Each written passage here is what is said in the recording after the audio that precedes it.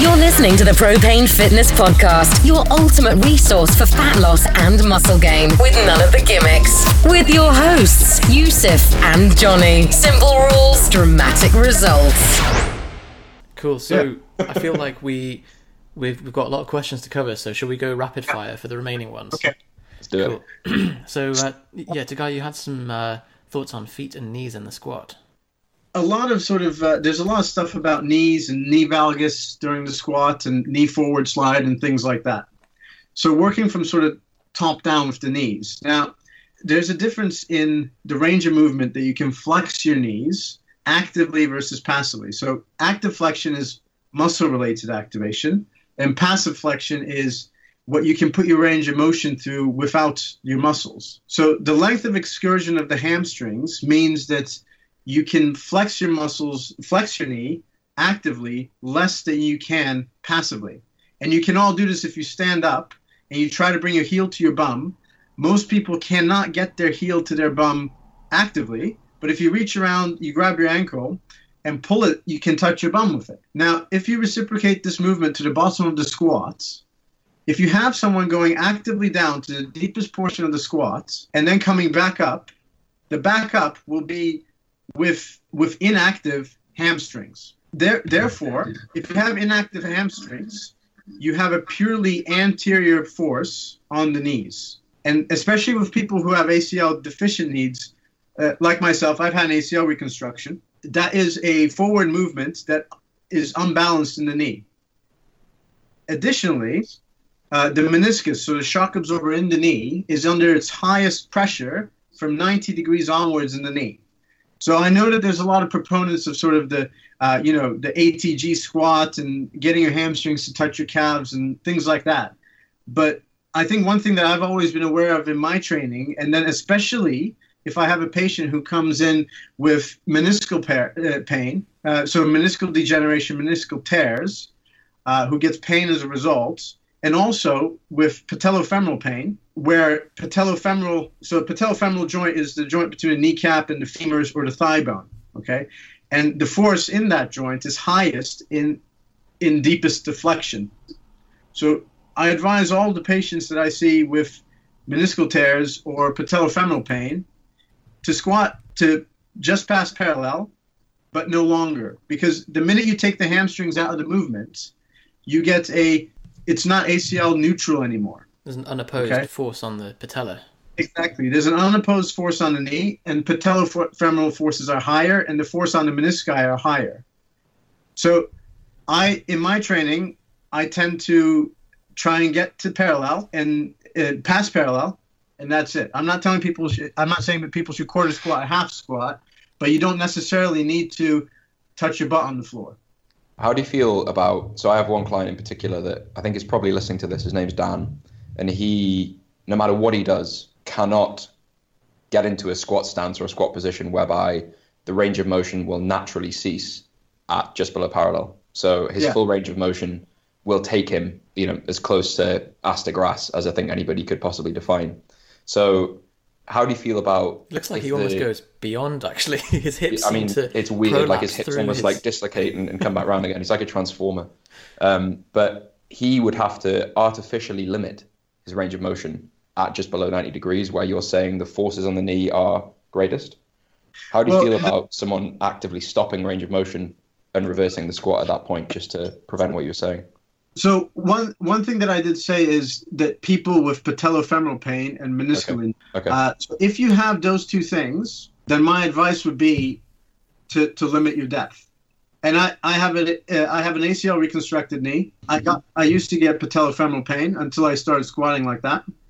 And all the patients that I've seen who do squats, who get pain in their knees, don't do them properly. However, if you're a person who has no problem with their knees, and that's the way you squat, well, I can't argue that and say you're going to injure yourself, because that may not be true. But if you have had an injury, and I know what it is, and you want to train around that injury, that's the way that I would modify it. And I think there's a question about patellofemoral pain, and someone mentioned sort of rehabilitation after a patellar fracture, where that would apply as well once the fracture is healed. That's what I would do. I would minimize force on the patellofemoral joint by reaching depth so that the hamstrings are active but not going past their zone of activity. So perhaps switching from a more knee-dominant squat to a more hip-dominant squat may be the cue to use. So maybe like a low bar, breaking at the hips first and keeping the knees out and in place so that you use your adductors and your hamstrings to bounce out of bottom. In that case, may be what he needs to do. Makes sense. So that answers Jay and Callum's questions on persistent anterior knee pain and patella fracture. So Jay asks, how do I keep my SI joint healthy? I think a lot of the SI joint stuff is very related to the lower back pain stuff that we talked about. The SI joint is intrinsically an immobile joint. So if the ligaments around it are working well, and you haven't had a major trauma to injure them, and by major trauma, the people I see injuring the ligaments around their SI joints are people who have been in motor vehicle accidents. But other than that, the other subgroup that gets SI joint problems are those with inflammatory arthropathies. So inflammatory arthropathies are joint diseases due to inflammation within the body from one reason or another. The typical one that we deal with is ankylosing spondylitis, which is where the body has, for one reason or another, attacked its own joints, specifically the ones in the axial skeleton. So that means the central one, the spine and the sacroiliac joints. So I think in terms of keeping them healthy, I think you want to encourage a environment of stability within them, and doing all the stuff that you do for your core will transfer very well to SI joint health. That makes sense. Brilliant. Okay. Jay's also asked, how do you personally fit your training around your surgical schedule? Yeah, I wake up at 5 a.m. I go straight downstairs to my kitchen, have some instant oats and some protein, have a pre-workout with caffeine, like 200 milligrams. And I go into my garage where I have a power rack and weights. And I hit the weights for an hour to an hour and a half before I take a shower and go to work. Wow. It's done. It's out of the way. And I have no excuses in the rest of the day to not do it. Okay. And I'll do that at least 3 times a week. Question off the back of that then. I'll try and keep this brief. Early morning training is criticized a lot. Yeah. One of the reasons it's criticized is people talk about hydration of the back and things like that, higher injury risk, lower core temperature, higher pain or lower pain tolerance first thing in the morning. Like lots of reasons why early morning training. I appreciate you're not doing it because it's theoretically optimal. You're doing it because it's time you can carve out your schedule to consistently train. Yeah. There's a lot of people that we coach that I know, I've done it myself, who train first thing in the morning. Is there anything that you should avoid training at that time? Or is there anything you should be doing prior to training at that time to reduce injury risk or maximize the outcome of the session? So the things that I've done that have helped, and from the reading that I've done, is hydration, absolutely. So with those instant oats and the protein shake, I drink it in a lot of water. And I also have a 1 gallon container of water with me from when I wake up, and I just sip on that. I might not finish it during the workout because otherwise I'll be constantly going to the bathroom. But yeah, that's hydration is very important. The night before I train, I might have a slightly more high carbohydrate meal, especially if I train that day as well, to replenish glycogen stores so I have the energy for it. The caffeine helps for just being more alert. And the other thing that I've done that's helped me is the first exercise I do is never a deadlift or a squat. So I start off with benches and so pushes and pulls, which allows my body temperature to warm up, my spine to wake up a little bit. And that way, when I get under a bar with or hold a heavy bar in the hand, it feels like less of a shock to the system. So that's how I've organized it. And again, people will argue and say, "Oh, it's not competition specific." Well, number one, I don't compete very often, and number two, it allows me. I'm doing a lot of stuff suboptimally by training in the morning, by choosing to bench and row or overhead press and pull ups, pull downs, whatever, before I squat and deadlift. But it's all for the sake of being consistent, which I think is the most important thing. For sure. I think it's a bit of a moot argument to say it's not competition specific. Like, everything we do in life isn't competition specific. So, yeah. Never leave your chair unless it's a squat, bench, or deadlift. Yeah, exactly. So, yeah. So we've got to get things in somehow. Jay is actually, I think he's either a med student or a junior doctor. And so he said, do you have any recommended specialities for gym bras? Oh, I see. That's what he meant by that. Okay, I was wondering what the question was. Yeah, so it depends on what you want to. I think if you're really into the sort of athletic component, you've got really two options. And that is either to become an orthopedic surgeon or to become a sports medicine specialist if you live in this country. So sports medicine is via the GP route and does not involve any surgery. So you'll be going through general practice as a whole, and then you will get into your sports medicine training, which is competitive, especially for GP training, which is less competitive than, say, orthopedic training. With orthopedic training, you have to bear in mind that this country does not have a sports medicine orthopedic specialty. So whatever you do, you'll be dealing with cradle-to-the-grave pathologies. So, for example, I'm doing foot and ankle. Yes, I will deal with footballers who get ankle ligament injuries and tendon problems, but I also deal with a rheumatoid patient who has foot problems and things like that. You just need to be aware that 100% of your time, it won't be spent with sports people if you become an orthopedic surgeon. You will get to operate on them, but you won't be able you won't be exclusively treating those people. And if you want to do that, perhaps becoming a GP, doing sports medicine, and making do with the fact that you're not operating on them. And if that's the bit that interests you, then go that way. But if you have to be operating on them, orthopedics, and accepting the fact that you'll be doing a whole lot of other operations, and that will probably be the majority of your work. Cool. His final question was, is the reverse hyperextension all that it's cracked up to be? You have to bear in mind that the reverse hyper is a very expensive bit of equipment that takes up a lot of space for one specific role that's been created by someone who has monetary gains to be had by this. That's such a great answer. Enough said, really. Yeah. If it works for you, that's great. Keep doing it. Yeah. I don't have experience with it because I've never been to a gym that has it. I've tried it before. The way that it feels is like you're trying your best to look like a flailing seal. Like you make the sounds as well. Yeah, and the facial expressions. I'm not convinced that you end up actually feeling the contractions where it's intended to. Like I just feel like a ton of like that, like body English and loads of momentum. And you're like, why did I do that? Just really uncomfortable, inconvenient, and not sure I can continue doing it. So yeah. I think the argument for it, all sort of cynicism aside, is that versus all the compressive movements that you're doing, it's a distraction thing. And I think one of the questions was about a study on inversion tables. Yeah. And I think those sort of lump together quite well. The whole distraction thing is you can always find one study that says that your intervention works. And the study that was given looks at patients who are awaiting surgery and randomizes them to physiotherapy or physiotherapy plus inversion table. You have to bear in mind that those patients, before being listed for surgery, because it's a Newcastle study, have already been through the physiotherapy system.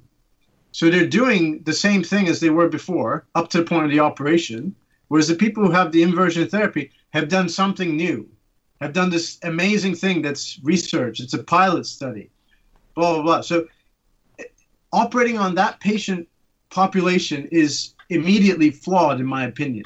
It's good for a pilot study, and they do acknowledge that there should be a randomized controlled trial, but bear in mind that the majority of the evidence about inversion tables is very mixed. And I think, again, the answer would be, if it works for you, fine. If it doesn't work for you, you don't have to do it. So that's going to be my answer to a lot of stuff, unfortunately. I think that's a very reasonable answer. So Claire asks, I have arthritis, inflammatory rheumatoid, and it affects a large amount of my joints, especially my knees. They swell up and get weak and very painful. I'm on immunosuppressants that aren't working yet, and I have started to build my muscle to support my joints, but my knees limit what I can do because of both the pain and weakness. Is there anything that I can do that you can suggest that might help me through this, or so I can start progressing, or is it always going to hold me back? I also seem to always have a permanently sore back and neck. Is there anything I can do to alleviate this? I suppose this is more of a rheumatology question, but good to hear your thoughts on this. So rheumatoid arthritis is a very tricky one. And especially if you're on immunosuppressants, it's even trickier, because all immunosuppressants will, to some degree, a lot of them will, if your point in training is to gain strength and gain muscular size, immunosuppressants directly or indirectly could damage those goals, because part of the reaction of muscular so your tendons, your muscles, and your ligaments respond to strength training at different rates and in different ways. And and part of that is through the immune system. And the cascade that kicks it off is immune. So if you're on anti-inflammatories, immunosuppressants, there will be a delay in those things happening, or they might not happen. But I think my best advice would be to see the rheumatologist, make sure you're on the appropriate treatment, which for rheumatoid is excellent at the moment. They're avoiding some serious joint deformities occurring because of the modern treatments. It would involve mitigating pain factors, so modifying the main lifts in a manner to support them. So rheumatoid patients tend to have a lot of problems with their hands, their shoulders, and their elbows. So if I had a patient like that who insisted on squatting, for example, I would tell them I would see which joints are predominantly painful, and I would try and mitigate those. So if they have hand problems or shoulder problems are quite common, maybe a safety squat bar, maybe holding the weight in a different pattern, and then figuring out a way where you can progress their strength that way would be my answer. So it really depends on what movements are painful. In terms of whole body pain, which is something that can happen in inflammatory arthritis, the main treatment is going to be the medical side of things. Because once you have more than one joint involved, an orthopedic surgeon is not the best person to deal with them. There was another one from, I think you might have just deleted it, Johnny. From Stefan? Yeah, similar thing, saying should surgery be something that we consider sooner or later? And as you said earlier, you wouldn't want someone putting a knife in your back until it's really the last resort. And so, yes. The other thing that brings up is you're presuming that surgery alters the natural history of progression of the disease, which is not necessarily the case.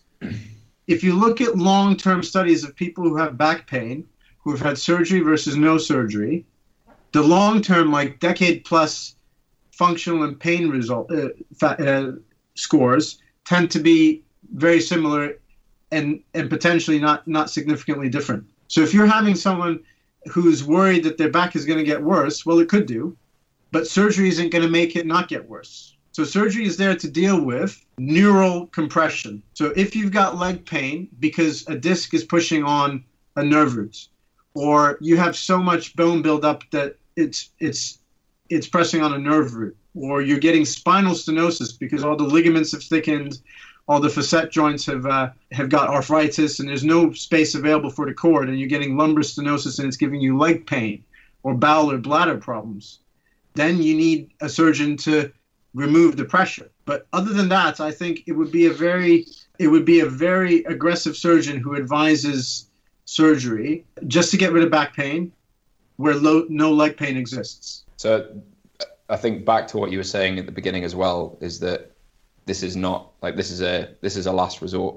I think your comment of like you've seen what people do, what it happens to someone's back during surgery, and you want that as to never happen to you if at all possible. So yeah, okay. Well, I think in general, would you say any people who are asking like things that are specific to their situation, like it's a very specific problem, that's something they've experienced, would you always say physiotherapy, GP, like seek some sort of advice first before trying to self-diagnose or self-treat? It depends on your level of knowledge, I think. If you're very knowledgeable about it, and you think you know what you're doing, it's probably sensible to do the sensible things. You know, with the advice that I've given today, a lot of it is my opinion. And although I am a doctor, I'm not your doctor, and I'm not the doctor of the listeners. So if you have a very specific problem and you're needing help with that problem, go to someone who can listen to you on a personal level. Because like I mentioned before, back pain, leg pain, knee pain, all these are very heterogeneous things. You know, saying, oh, my knee hurts when I squat. What do I do about it? Well, that's not enough. You know, you need to get into specifics with someone who's going to listen to you, has the time to listen to you, and then come up with a plan for you. And you have to be aware, you need to give them a chance. You know, you need to trust them. You need to give them a chance to help you, because sometimes the first thing they try may not help. I think there's probably some resistance, especially in the UK, to sort of use frontline care when you have like back pain or knee pain that you know is related to lifting, because the standard advice at least that I've received, you has stop always lifting been all those heavy weights then, shouldn't you? exactly. So it's like, oh, my knee hurts. Well, when does your knee hurt? Oh, well, it's only when I have like 200 kilos on my back and I try and bend down as far as I can and then stand back up with it. And I'm like, well, just stop doing that then. And no one wants to hear that as an answer. So I think there's a resistance of a journey to like, oh, well, I'll try and find the answer online myself. Yeah. But I think from what you're saying is find someone that will actually listen to your problem, that will actually sort of meet you where you're at, that is a professional at dealing with these situations to help you work through it, rather than, unless you have the knowledge to self-diagnose and self-treat. Yeah, absolutely. And, sometimes you need to do some research about that. For example, I think if I had a problem with my back, and I did some research so I looked at which physiotherapists have treated club-level footballers and rugby players in my area. Those are always the ones who have more interest in people who want higher level performance. And it's worth your time doing some research about that and trying to get referred to those people. Trouble is, some of them might be private. And, you just have to make a decision whether or not you want to throw money at the situation like that. But, if you want to keep doing what you're doing and you have a problem and you've exhausted the things that you're able to do yourself, you need to get help with it. It's a good tip to find out who's been treating athletes that are seeking high performance and go for them. And I always think, like, out of everything that you could spend your money on, spending it on your health is the top priority, because this is the only vehicle that you're 100% going to be in for the rest of your life, like until body swaps and head transplants become a common thing. Within that as well, like, I think people resist paying for help with like solving an issue or an injury or a pain that is preventing them from doing something that they structure like hours of their week around, that there's a real passion.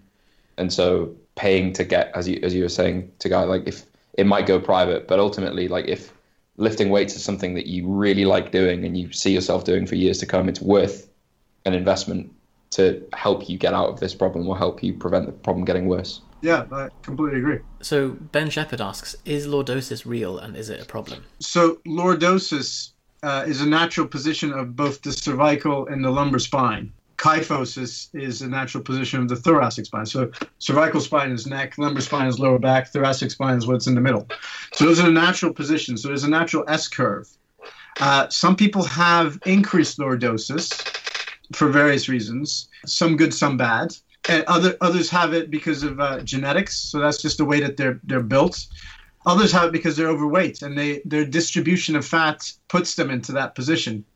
Excessive lordosis could potentially in the long term lead to facet joint pain. So facet joints are the joints at the back of the spine, between different vertebrae. And excessive extension will wedge into them. And if you're getting pain because of going into extension or lordosis, it suggests that your pain is coming from your facet joints. Whereas if you have more flexion pain, it suggests that you're getting pain more from anterior structures or a disc that's potentially being herniated out from that flexion movement. So lordosis does exist. It's physiological unless it's excessive. And there are conditions that can give excessive lordosis that will also give you pain. And I think you should not worry about lordosis unless it's related to pain. So, for example, a lot of Afro-Caribbeans will have a naturally more lordotic spine in their lumbar spine, and that's part of the variation that we have in anatomy. Whereas in the same breath, there could be someone who's got a defect in their vertebral body, causing forward slip of one vertebra on another. That's called spondylolisthesis. And that can give you a lordotic posture, which can then lead on to pain. So you'll notice that one has pain and one doesn't. So if there's no pain, I wouldn't worry too much about lordosis unless it's causing back pain. So I suppose if we look at the common cause of lordosis-related back pain, of, say, facet joint pain, is there anything you'd recommend training-wise as an application to correct that within your own training and within stuff that you can do yourself? So I probably wouldn't arch my lower back too much. I would try to get my pelvis into less anterior tilt. So you want to put it into posterior tilt. So you want to tuck your bum underneath your rib cage. So I think that's how I would mitigate it. And when you're doing squats or deadlifts, what you want to avoid is doing excessive extension. So you want to avoid excessive lordosis. And, you see some people doing that, especially it's sort of lighter weights working up, they know they're round back deadlifters, so they arch too much. And then they start getting pain because they're arching too much. It's a sort of happy medium. And again, it's technically incorrect to arch too much. I think I was guilty of that when I started lifting, that you're always told, like, never flex your spine. So I was like, okay, I'm just going to extend the hell out of it. And causes problems. So we've only got 3 questions left. Thanks for bearing with everyone that's asked these questions. So Nims asks, any simple routine or mobility that you would recommend to maintain a healthy back and knees that can be done weekly just to keep the body at maintenance or injury free? Yeah, I think I sort of covered that in my sort of opinions about mobility and routines. I don't think anything is necessary. I think that if you're doing your main activity or your main lifts without problem, so through an effective pain-free range of motion, and you're progressing the weights, that's the key. If you start getting injuries, you might need to rehab or prehab those injuries. I've tried mobility routines, and none of it specifically helped me. And, I think it's a Band-Aid to a problem that could be more apparent by technical correction. So having said that, if you find that there's a brief mobility thing that definitely helps you as an individual, I wouldn't argue against the use of it. So find something specific, not just a general routine. Yeah. And there's nothing that I would suggest, because people do like the Agile 11 or whatever it's called and things like that. And these generic mobility routines that take 10, 15 minutes out of your life every day or whatever. I mean, if it's not, try it, fine. If it's not helping you, ditch it, which is exactly what I did with those. How would you recommend that someone actually evaluates whether it's helping them? I think, most people track their training in a log, don't they? But I say most people, but most people who are serious about their training and not just exercising. I think if you're tracking that and you have a problem that you want to address, you should track that as well. So perhaps, let's say you get knee pain and you decide to do ankle stretches because you think you're getting knee pain because you got tight ankles. So you introduce the ankle stretches, perhaps on their own. If you introduce 5 things at once and it works, you don't know which of those things worked. Do your ankle stretch, and every day afterwards you report on your knee pain. And if it's going from 10 out of 10 to 1 out of 10, it's worked for you. So keep it. If it's gone from 10 out of 10 to 10 out of 10, it hasn't worked for you, and get rid of it. That's a good approach. The shades. I mean, that's as scientific as I can be about it, but it's pragmatic. So that's from a rehabilitation perspective. So I have pain or I have an issue. I'm trying to improve that. From a prehab perspective, is it just a case of exercise technique, stability, focusing on, as you say, go for the money, for the stuff that matters? Yeah, go for the money. I mean, if you can do the movement unloaded correctly, I think that you should be able to do the movement loaded correctly. And if you're doing it loaded incorrectly, that means in the process of loading it, you are introducing tightness or stiffness. Well, that can't be the case, because if anything, a load will help you stretch a muscle further. So it doesn't make sense to me that your ankles are very mobile when you don't have a load, but for some reason during a heavy squat, your ankles are now stiff. That doesn't make a whole lot of sense to me. So if you can do the unloaded movement correctly, you should progress the loaded movement similarly. So you mentioned that you ditched things like Limber 11, Agile 8, all the generic, I think what are normally prescribed as warm-ups. Yeah. Do you have something that you would suggest for warm-ups for an injury prevention? Is it just, I think the theme that I see is people talk about, start, get a sweat on before you touch a barbell, get warm, move around a bit. Yeah. Don't spend hours on a foam roller or you don't use that time to address an issue. Get warm prior to training. Is that in keeping with what you would say? So if my body temperature is good, so if it's a hot day in the garage, for example, I won't really raise my core temperature. But when I'm training in the winter, it's cold in my garage, so I tend to put the heater on, and I have a little stationary bike that I just use for 3 to 5 minutes to feel warm. So I think that satisfies the feeling warm. But you can do that in any way you want. If you want to, do a simple barbell complex or whatever, that's fine as well. I think there's some evidence about dynamic stretching, and that might help. So if I do spend my time doing anything, it might be that. But I think getting underneath the barbell and practicing the unloaded movement with an empty bar and then progressing it. That's all the warm up that I tend to do. I won't do any foam rolling. I won't do any stretching. I won't do activation per se. I've tried things like doing glute activation, this, that, to deal with knee cave. But again, that's been, personally, it's been unfruitful. And, you go on forums and stuff, you've got a laundry list of people who seem to be trying these things and it's not working for them. So it's clearly not I think it's a clear thing that you need to try things and see if it works for you.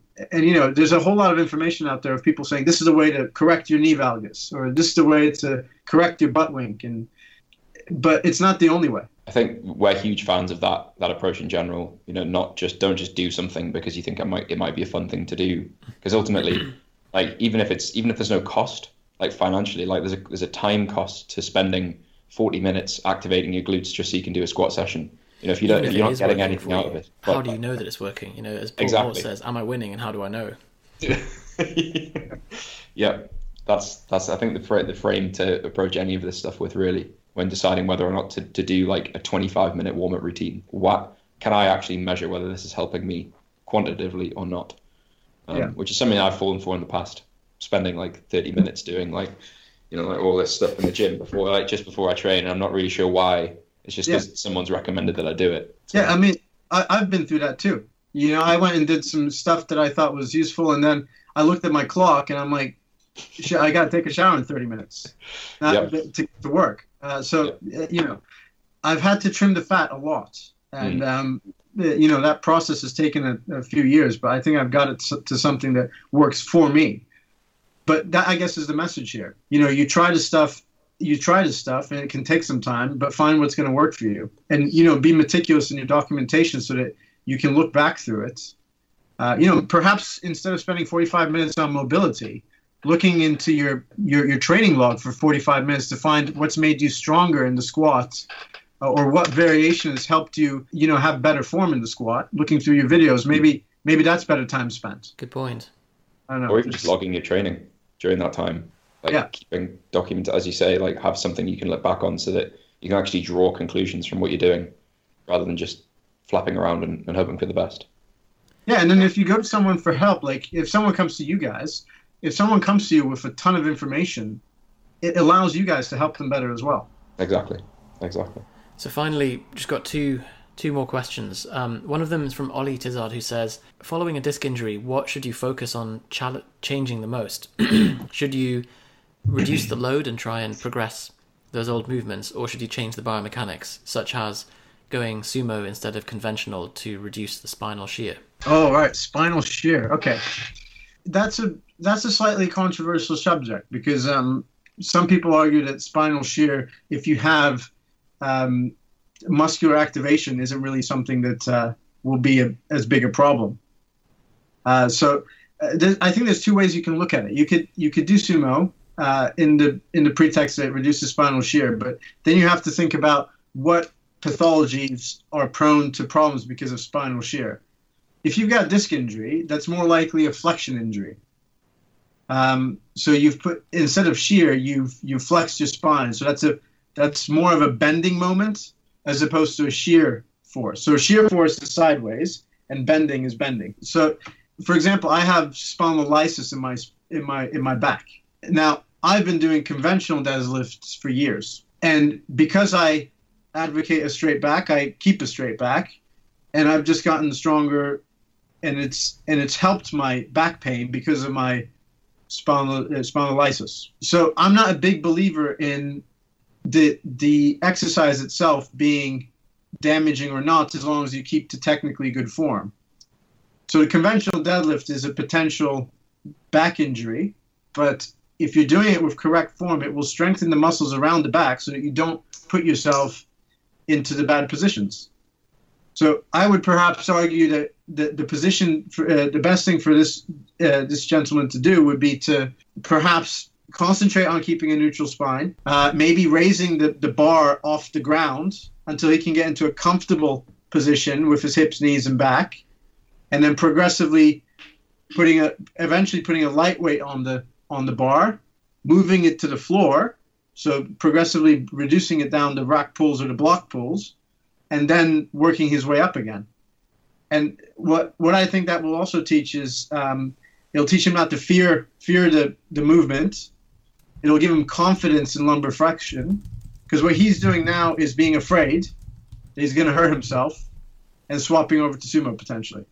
So if you get into that mentality, that position in my back is going to hurt me, well, it's going to hurt you. So that's my opinion. But having said that, the sumo may be exactly what you need to do the movement more frequently, because it's easier to recover from. And perhaps because of that, your back will also get stronger, because there's still a bending moment on the spine, and there's still a shear moment on the spine with the sumo. And if you immediately go over to it, you say, okay, well, I'm going to do sumo. There's no shear in the spine. That's great. 200 kilos on the bar, bang, and you flex your spine, your lumbar disc prolapse gets worse because you've been overconfident. Good point. I think it's a very complicated scenario, and I think it's individual, and I think this is a scenario where if you have a disc injury, especially if it's acute or rehabilitating, then you have to take some supervision from someone who knows what they're talking about on an individual basis. Makes sense. Okay, Stefan asks, should alternative treatment instead of surgery be considered, such as plasma-rich platelet injections? So PRP injections, I think he asked specifically about the spine. I don't know I know it's possible. It's in the early stage of research. There's some evidence to say that it works versus steroid injections in the SI joint as well as in the lumbar spine itself. But there's more evidence about PRP in things like tennis elbow, Achilles tendonitis, patellar tendonitis. And the reality is that a lot of it, again, is mixed results. There may be a confounding placebo effect even in these trials, because you can't really blind the patient to it very well. I mean, yeah, I guess you could with PRP. You take their blood, bin it, and then give something that looks a bit like it's in, but you can't really do that either, because saline is colorless and PRP has a color to it. So in someone who knows, you can't really blind anyone to that. But anyway, in the research that's been done of greater volume on other joints and tendons, it's mixed. In the UK, it's not really massively available because it's equivalent to other modalities like steroid injections. People tend to use steroid injections a lot. Not so much around tendons, because steroid injections into and around tendons can lead to tendon rupture. But there's other things that can be tried, and they're all really similar. But it is expensive, and you can get it privately. There we go, Stefan. So I think that's all the questions. We've finally made it through. Tagai, it's been absolutely fantastic speaking to you. Some really likewise great specifics, and I think general overarching themes that people even if back pain is something that isn't bothering, or any pain isn't bothering them right now, I think things that they can actually consider to action and move forward in their training, so that then they're avoiding problems potentially, or maybe just spending their time a bit better as well. I think certainly for me, the points you made about being very meticulous in terms of know why you're doing what you're doing, don't just follow general mobility routines or general stretching routines, don't just blindly dive into glute activation drills because you think they might do something. And also your points around the stability in training and really focusing on bracing as being the priority when we're talking about spinal injury prevention was fantastic. And hopefully everyone who had the more specific questions on an injury that relates to them, everyone who's asked a question has received a fantastic answer. So I'm going to guess, do you have any sort of online presence or anywhere that we could find more about you? And if not, is there anything that you'd advise as a resource for people to find out more? I mean, I don't really have personal resources. I do post some lifts occasionally on my Instagram thing, which is Orthopod Power. So ORTHOPOD power. But that's pretty infrequent. Occasionally I'll post a little abstract of a study or something like that. But that's really few and far between. If anyone has any specific questions, you can send me a message there, and I'll try and reply when I can.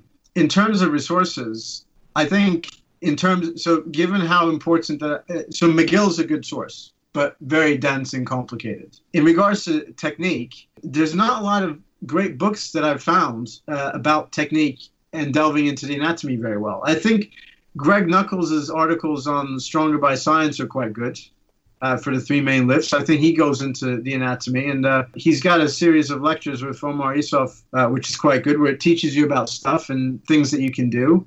those aren't bad. And I gotta say, I know it gets poo-pooed a lot, but the Starting Strength book has some suggestions that are very dogmatic and didactic, but are based on very solid anatomical truths. And, you know, whatever people might think about Mark Rippetoe, you can't argue if he's right about anatomy, because anatomy is something that we can't argue about. It's just true. Or there's no gray area. It's right in front of you for everyone to observe. So, you know, but not everyone likes Mark Rippetoe, his approach to other people, and I get that. But nonetheless, it's an approach that's based on very solid anatomical and physiological principles. Brilliant. Okay. Well, we'll stick links to all of those things in the show notes to this podcast. I think we'll put a link to your Instagram as well, so prepare for this flood of people that are going to come in with questions and followers and everything, so watch out. Right. All right. Well, I don't mind. I'm here to help. Okay. Well, as long as everyone's doesn't take the piss with that, I think that's the most important thing.